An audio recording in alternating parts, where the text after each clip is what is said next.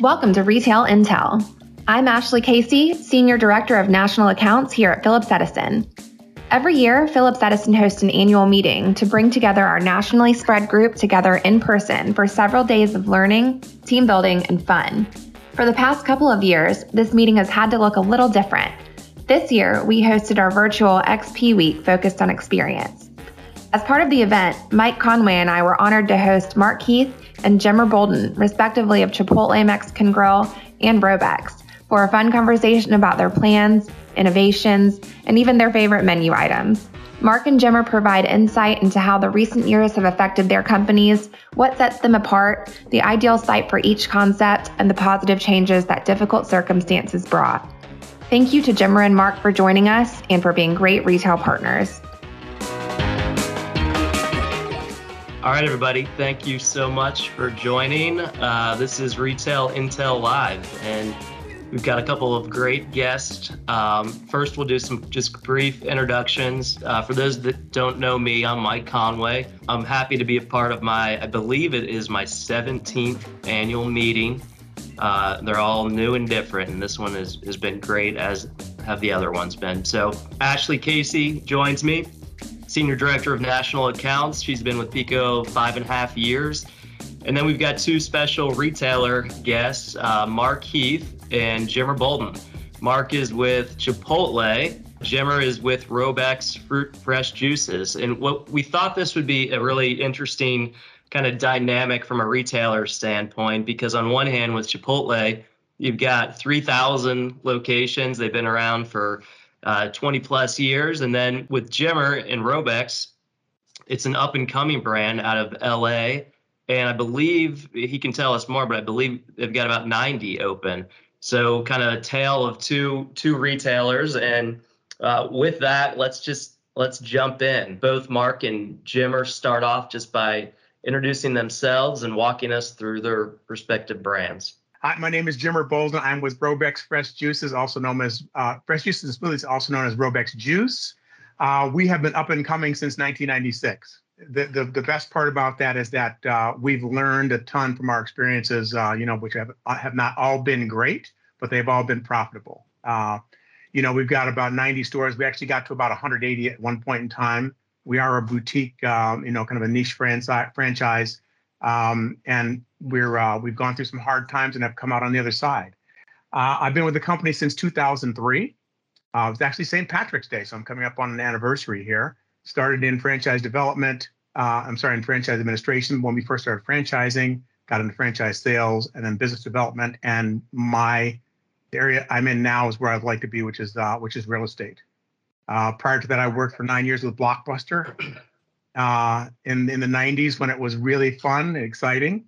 And then prior to that in Washington, D.C., I worked for the largest commercial real estate developer in the city, the Oliver Carr Company.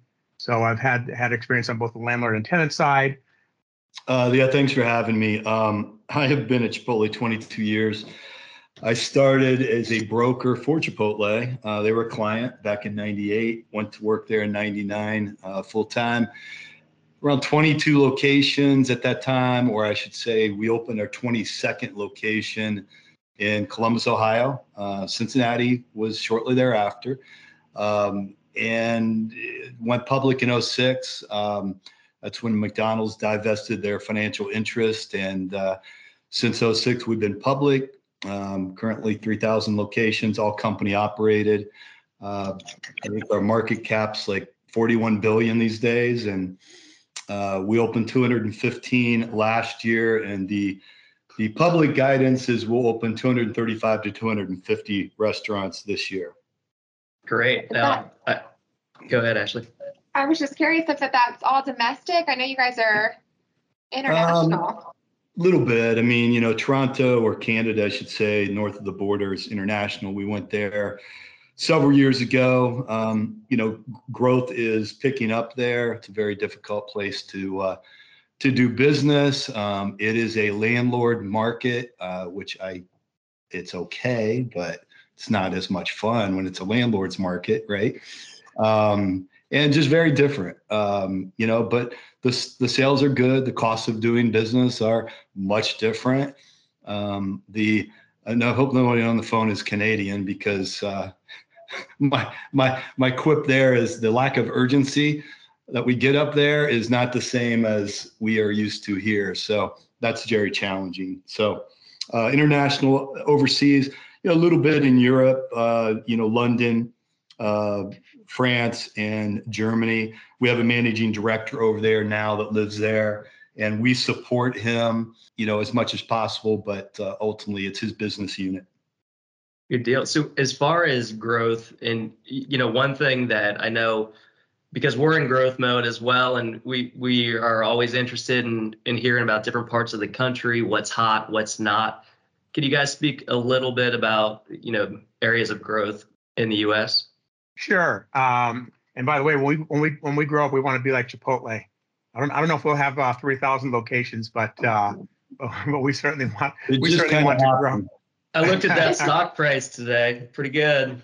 14.89, I believe. All right. I hope.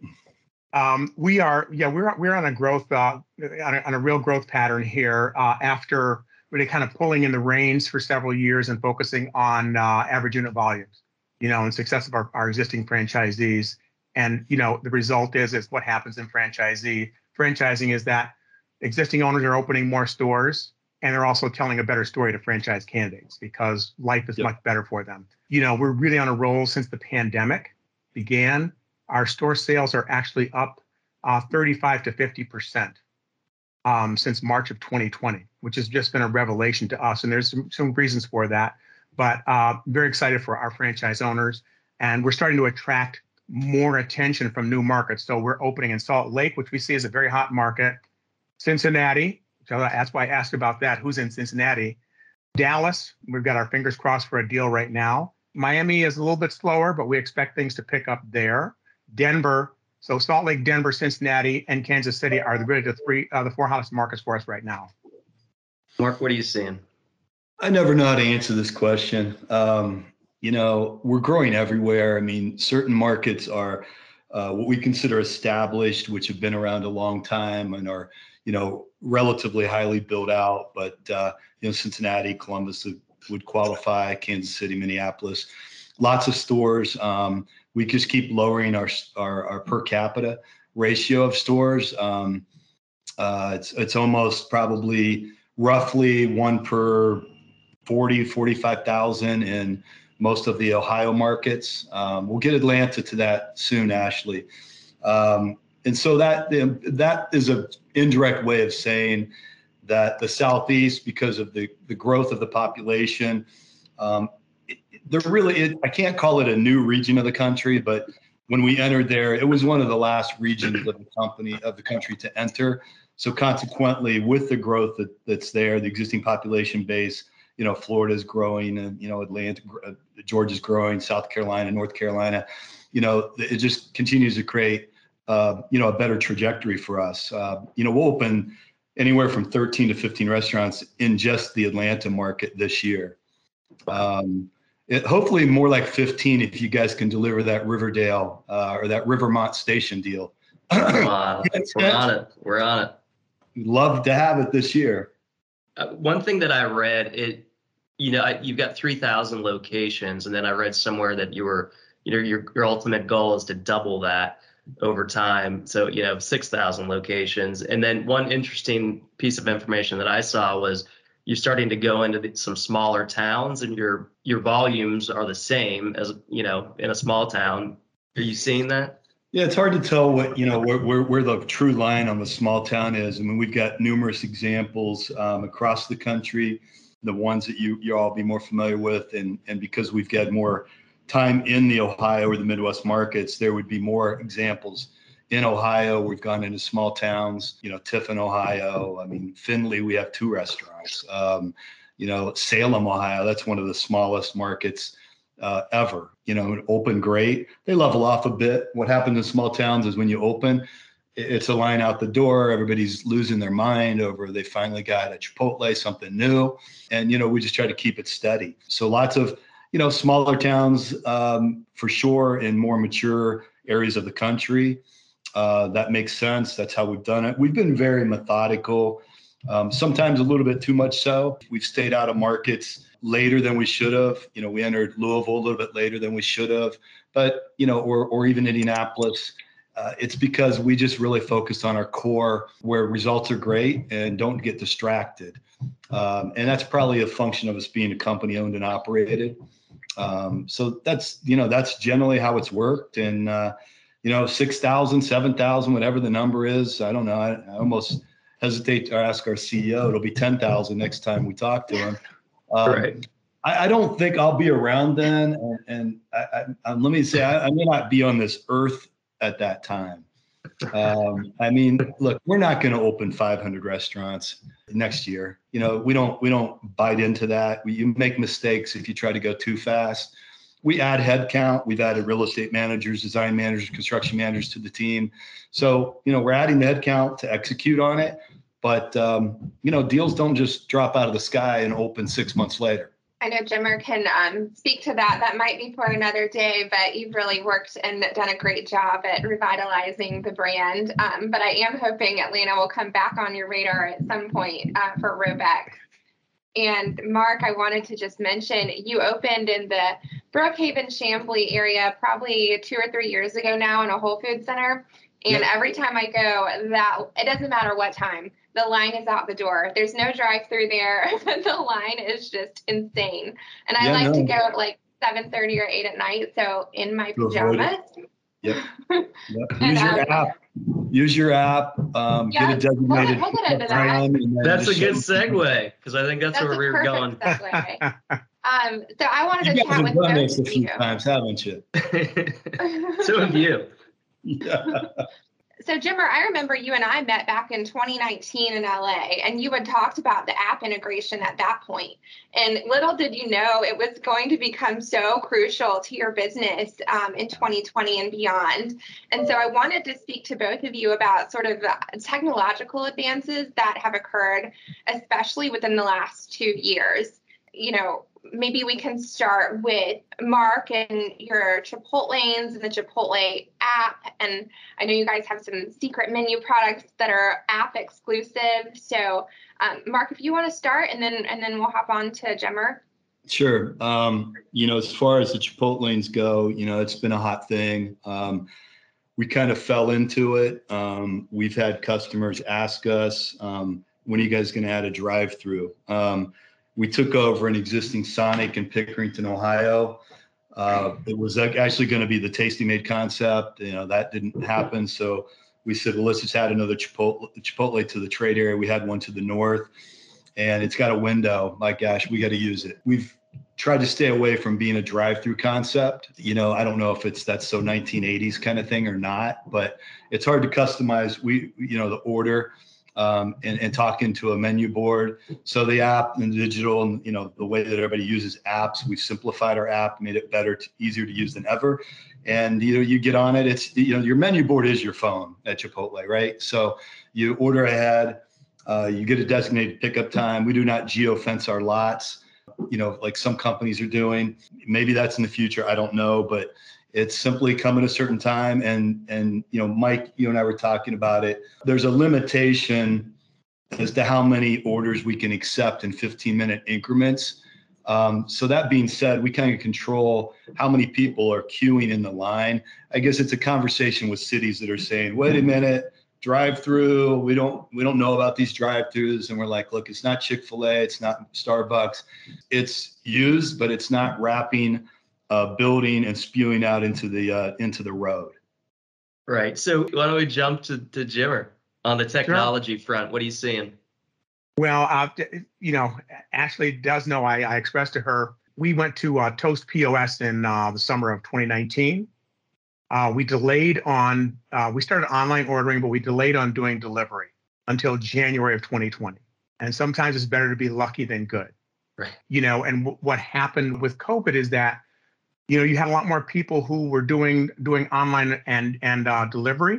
And before that, I think people didn't realize they could get juices and smoothies and bowls, and then now our avocado toasts delivered. And we are subject to time and temperature, but that doesn't mean we can't deliver.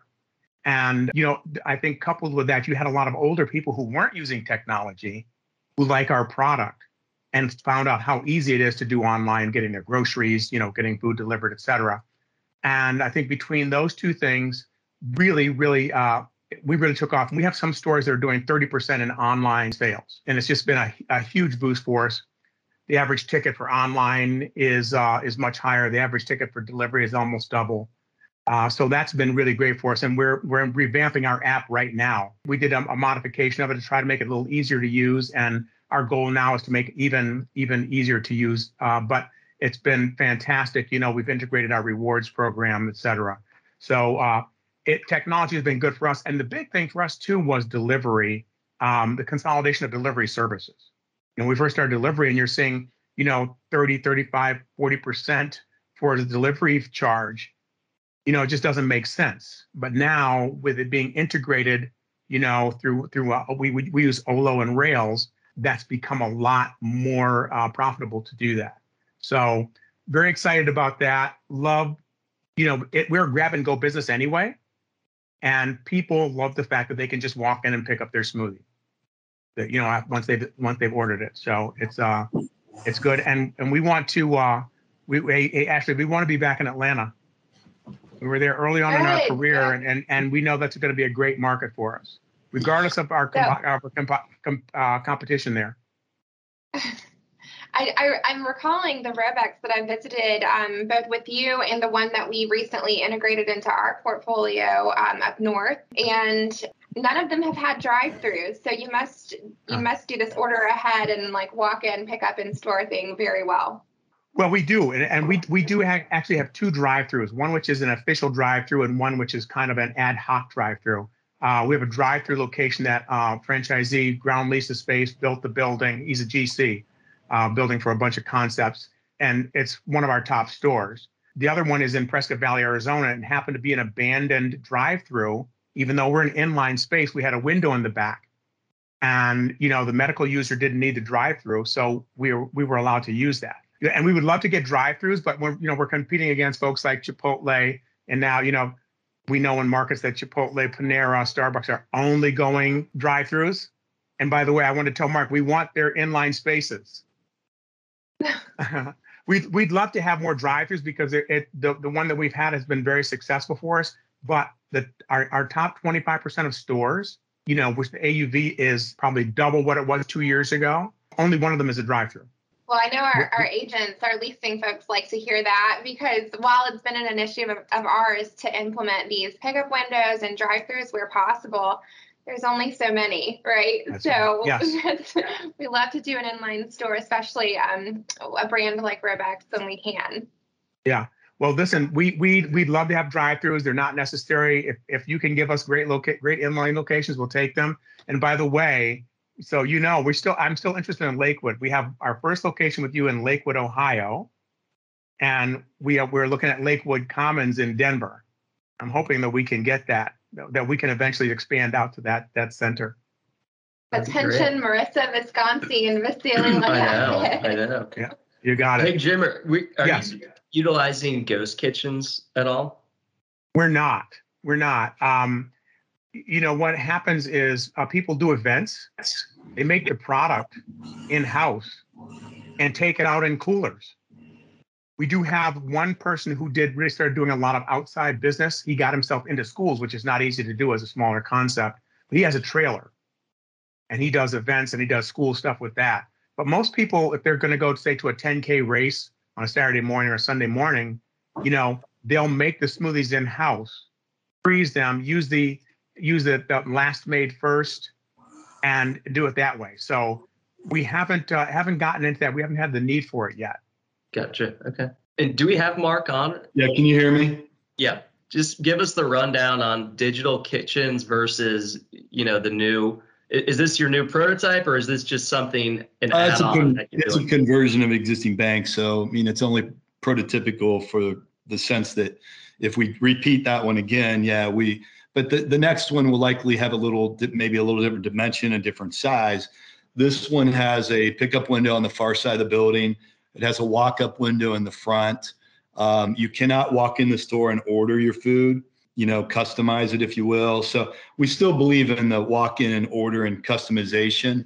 That's still important. But so out of your this is 250 this year new, how many of these would you say you'd estimate digital doing? kitchens, very few, very few, very few. It's a deliberate thing. It's, we picked Cleveland to try this. We actually opened 2 others that are digital seam locations that actually have walk-in customization. They are in less than regional type of trade areas, fill-in areas.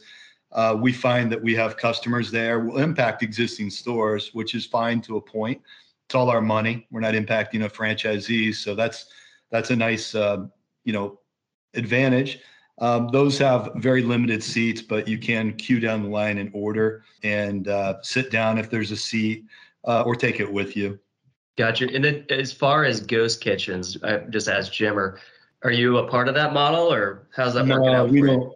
I just got an email from somebody that wanted to talk about ghost kitchens, and I just deleted it. I'm like the new layouts have a second make line called a digital make line. You'll see it when you order through the queue. It's usually, if there's a window, it's over near the window, of course. If there's no window, you can still see it. It's identical to the front make line. The orders come in on digital screens, and the workers make it and have it ready for you. Gotcha. Very good. Before we move from technology, I have a question for Mark. I just Googled like Chipotle and technology in preparation for this meeting, and I saw that Chipotle is integrating guacamole gauges. Are you up to speed about this, or can you fill us in? Of course not. They're vision sensors, apparently, to detect. Why would they tell me that? Like, I don't, like I say, I just work here, right? Don't believe everything you Google, Ashley. So is that not real? No, I don't know. What'd you say it was? They're called vision sensors, and they say that they gauge guacamole production so that you can tell whenever a guacamole bin is getting too low, or whatever bin it may be, the pico de gallo, et cetera. And it alerts the employees to refill. If Google says so, maybe it is true. I don't know. There you go. If Google says so, it's true. Yeah.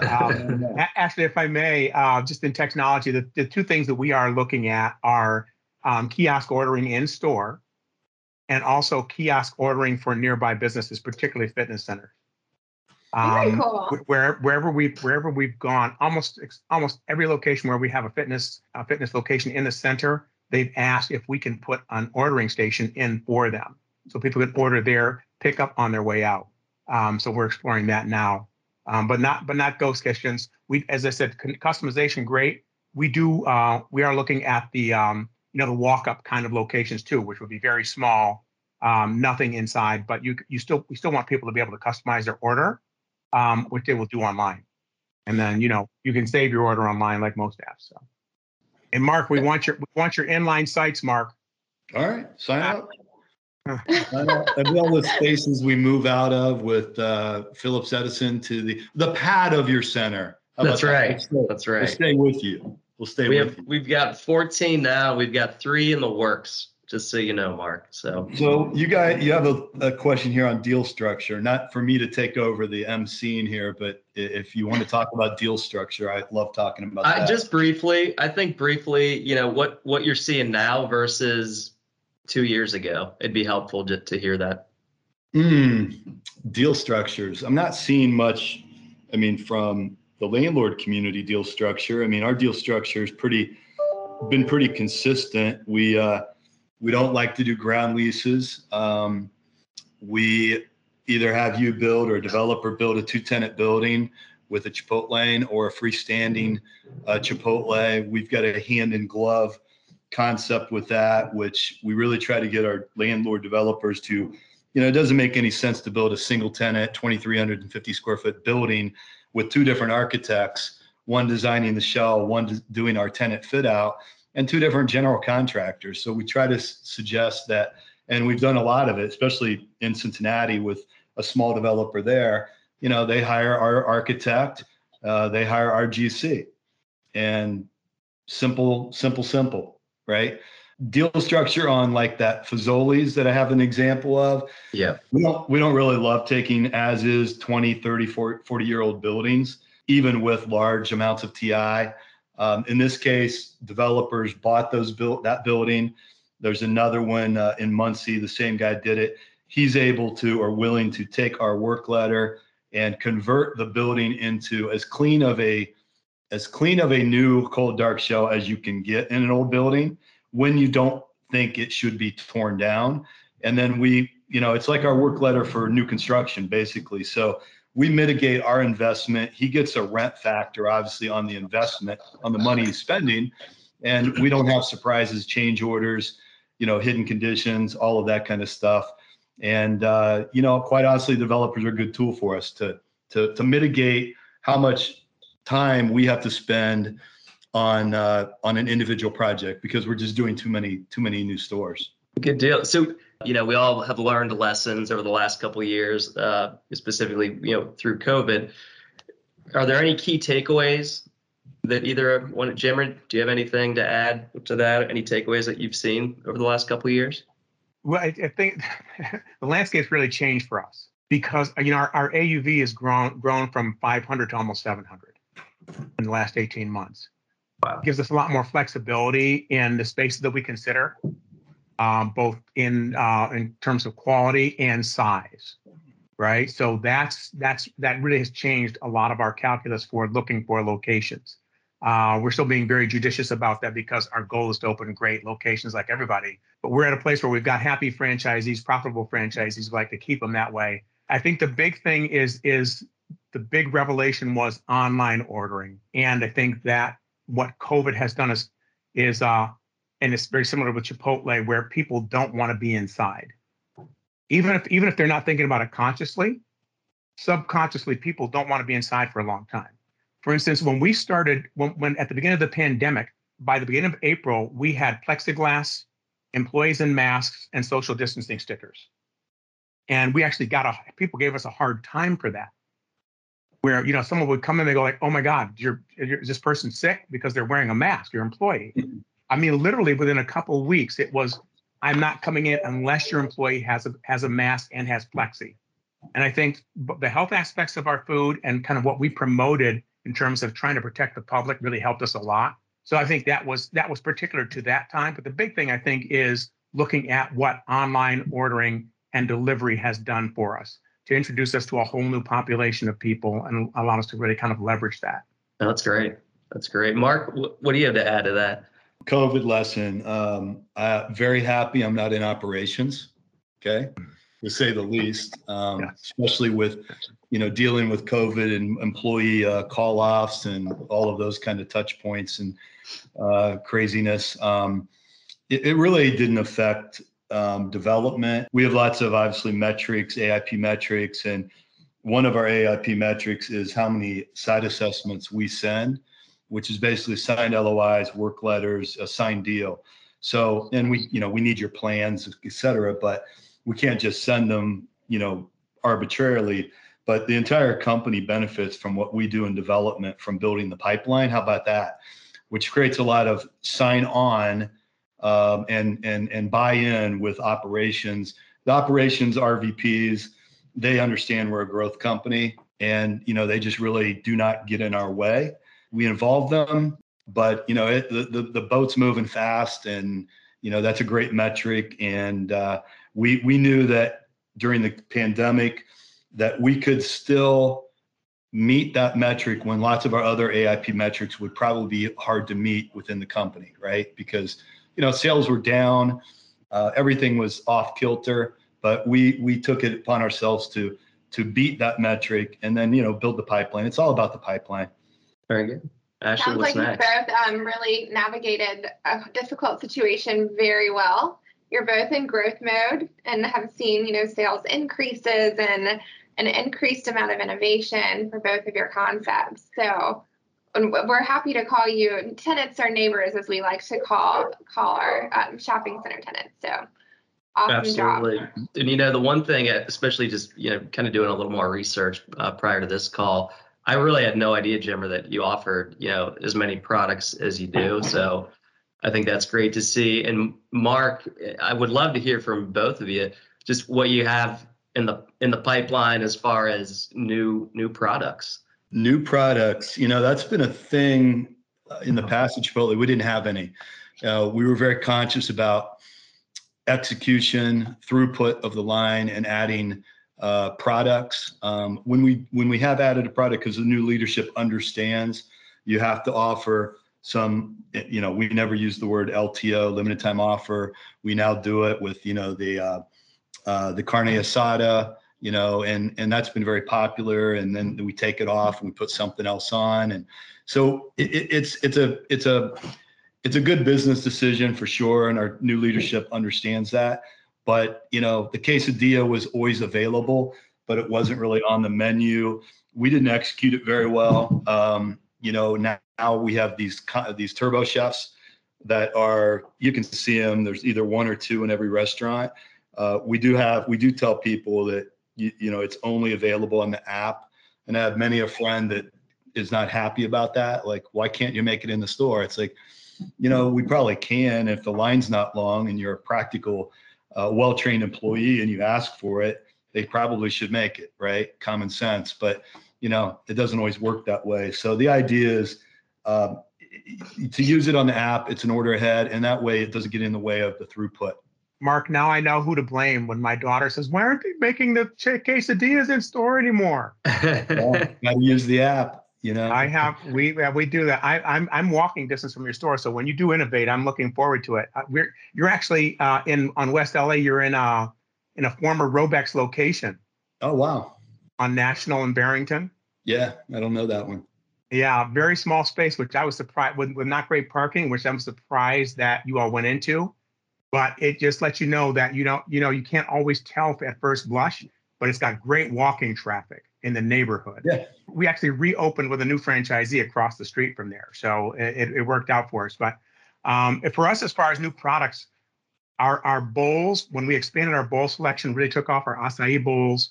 And when we introduced toast this past year, premium avocado toast, after a lot of work on trying to make it something that was efficiently made, but really, really premium, really good.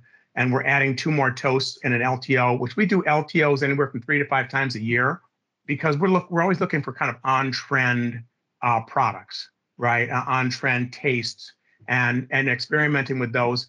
And we do an LTO, and if it sells well, we may add it to the menu, or it may just stay in an available menu in a store. So we're always looking for something. So whatever you come up with as the next taste, you say, oh, we're going to probably be doing that. But the big thing is our toasts have really taken off. And I thought it was only going to be California, maybe West Coast, but it's been all around the country. So we're in Miami, we're in Connecticut, we're in DC, we're in Maryland, we're in Cleveland. Cleveland actually is one of our best markets, and one of our best markets for toast and smoothies, even in the wintertime, which is amazing, because you've got occupancy costs and labor costs that are so much lower than California, but they're doing the same kind of numbers. So that's great. So not that's all great. things are mistakes by the lake, I guess. Yeah. Not anymore. No way. Speaking of product lines, whenever I visited Jimmer, he in LA at one of the stores, he was like, "Well, do you want to take a shot?" And I was like, "Wow, what are we doing here? It's a Robex." And then he comes over with Wheatgrass. these things that they literally made out of grass in front of you. And so we took wheatgrass shots. It was my first time. I think it might have been my last time, Jimmer, but I did really enjoy the product sampling of the peanut butter smoothie. Everything else is grade A, and that's definitely for someone. We keep getting pushed for an LTO, which is Robex After Dark, and that includes real shots. Okay. There you wow. go. We actually do have had customers who come in and buy like large polar pineapple, and then they take it home and mix rum. So I've got a quiz for you, Cincinnati people. Yes. How many Chipotles are in the Cincinnati market? Not just the city of, but the market. Oof. I'll take a guess. So Cincy MSA, yikes. Putting us on the spot here. I'm gonna guess 15. Oh my gosh. Ashley, do better. 35. 54. Oof. That was way off. Wow. Way off. Well, when you said that you're opening 15 in Atlanta, that's where my head went. So yeah, that's just 1 year. Right. think we've got Wow, 70 54. That's there. great. That is great. Well, speaking of Q&A, I think we're probably at the point in the session here where if there's any questions out there for our guest, now would be the time, I'd say. We are following Chipotle, by the way. They're one of our strong co-tenants that we look for. I was thinking you guys go really well together. Whenever my husband is like, let's do something fast, and he always likes to be a little naughty when it comes to his meal choices, he loves Chipotle. But I love it because I can make what are you it. saying? Chipotle's naughty? I'm getting there. Wow. I'm Chipotle naughty. there. How about that? But you can make it really there's a healthy, right? There's a marketing handle there, Mark. You know, That's right. That's right. There's something there. He walks in and he goes, I want the burrito, and he gets like an extra wrap, and then he goes, extra cheese. They start putting cheese on it, and he goes, no, I said extra cheese. So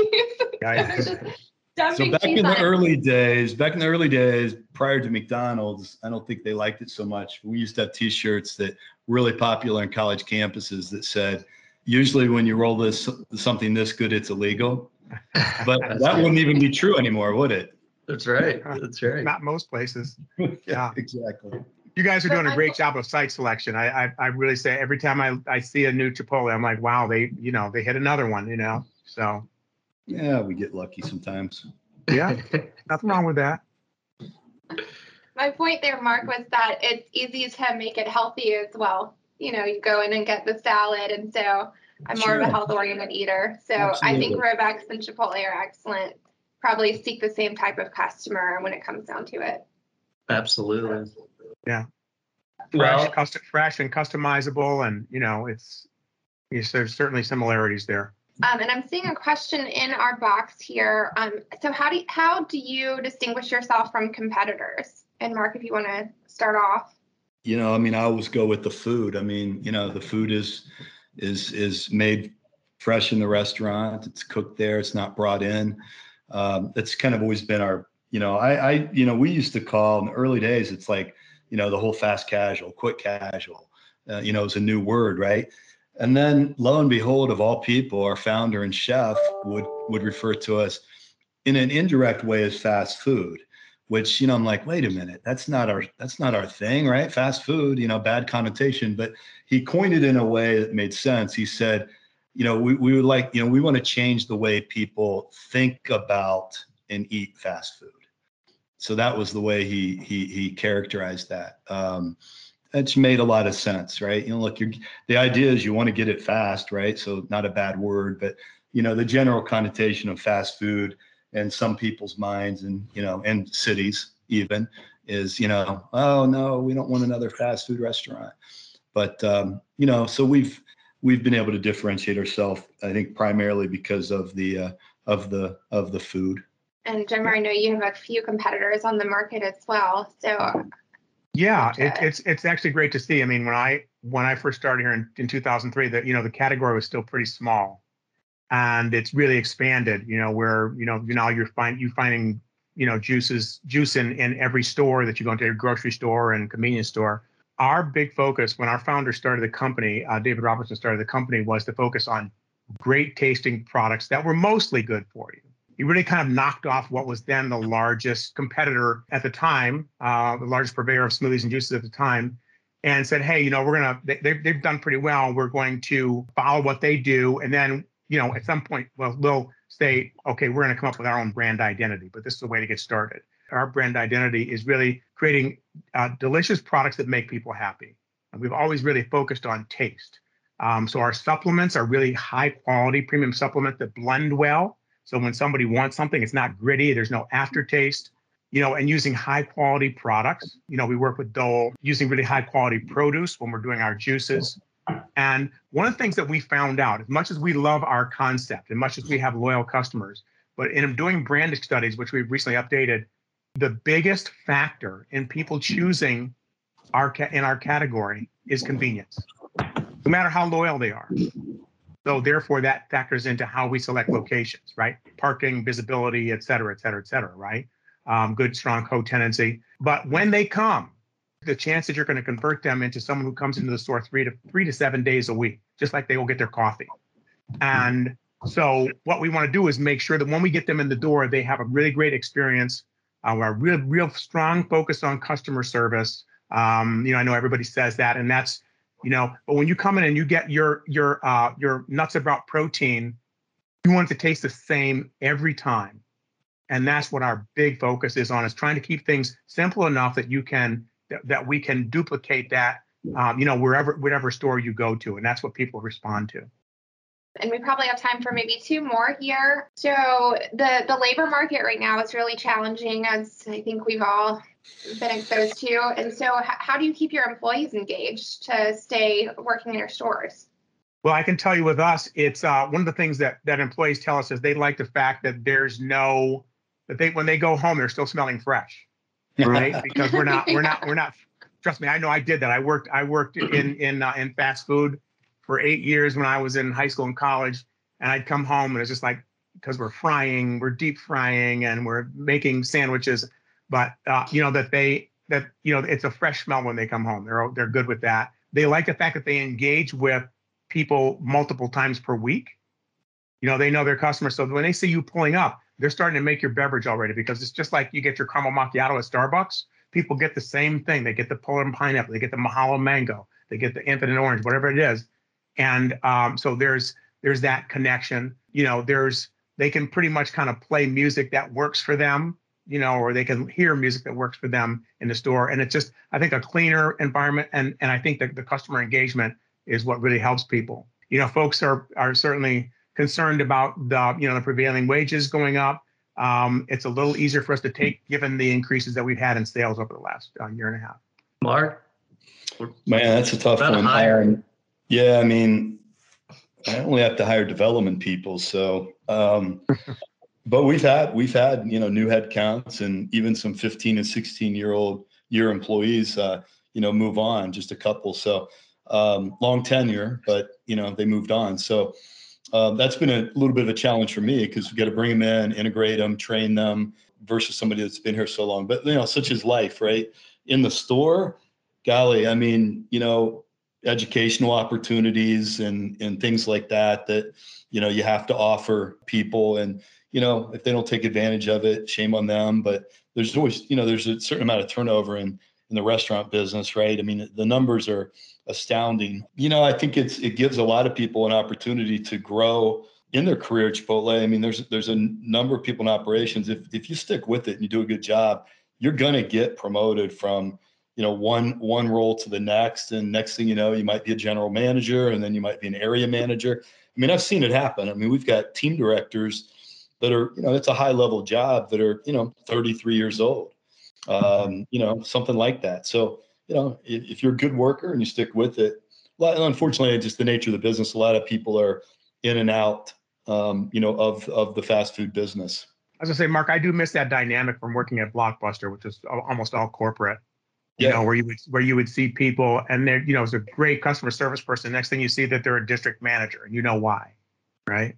Oh yeah. There's some stars out there. I have two comments for both of you, individually, and then one final question. So, Jimmer, I'm seeing here that someone says your stores always smell so amazing, and that you must pump some sort of scent into there, and that your avocado toast is off the chart. So wow, that's awesome. Excellent. Nice. And then thank you for that. I'm glad. I'll report that to our ops team. One of our leasing agents, Mark, says he likes your quesarito, which is a burrito wrapped in a quesadilla. I'm not sure you're supposed to do that, but they must know somebody in the restaurant. Product. Yeah, I used to do that in the early days, and the ops people would make fun of me. Like, what was the crispy taco wrapped with a guac soft taco, right? So anything that slows down the queue, they're not happy about. So there's no secret menu per se. Yeah. Well, I won't tell you which one he goes to in Cincinnati. But my final question for you both is kind of a two-parter here. What's your most popular menu item? And then what's your personal favorite? So our most popular is Strawberry. It's strawberry and banana. It's really easy. Probably after that, there's two, which is Acai Energizer. People love the acai. It's a great product. And a newer product, which is called Nuts About Protein, which has coffee in it. And that may be one of the ones that you tried, actually. But straw That was the nannyberry one that was like a milkshake. Yeah, exactly. Straw nannyberry, I mean, it's something people can easily identify, especially if they've come in first. And kids really love that because it's simple for them to grasp what it is. I don't know what the most popular order is. I will tell you that it's not just my story. It's a lot of people's story. They almost get the same thing every time. Yeah. So back in the early days of, you guys don't have very many menu items, Steve Ells, our founder, he wore that like a badge because, we don't need it to be complicated to be good. And the less complicated it is, the easier it is to execute. So that being said, I'm getting the black beans, brown rice, chicken. Mostly I mix it up, get a little crazy, do a little steak every once in a while. I've never had a barbacoa. How about that? It's shocking that people, for whatever reason, I break out and do it. And then I get the corn and the guac and cheese. So it's almost always the same. And a lot of people do that. We sell, I don't know what the percentages are now, but a lot of chicken, but it's either in a burrito or it's in a quesadilla or it's in a bowl. So you guys should be careful about percentage of chicken sales that certain other restaurants put in as a restrictive covenant, saying, carve us out. We will do that. We will do that. Other Guys, we really appreciate your time joining us. We absolutely appreciate the retail partnership, and we hope to do many, many more deals with you. So again, thank you from everybody at Pico for joining us and your time. And thanks for setting it up. Good luck in 22, and we will reconnect with you. And thanks to everybody else out there for listening. Thank you again to Mark and Jimmer and to Chipotle and Robex for joining us during one of our favorite events of the year. At Phillips Edison, we thrive when we can collaborate both internally and externally. For more insight into growing retail concepts, subscribe to Retail Intel. To reach me or the rest of the National Accounts team, email nationalaccounts@phillipsedison.com. You can also follow Phillips Edison on Instagram, LinkedIn, and Facebook. Thank you for listening.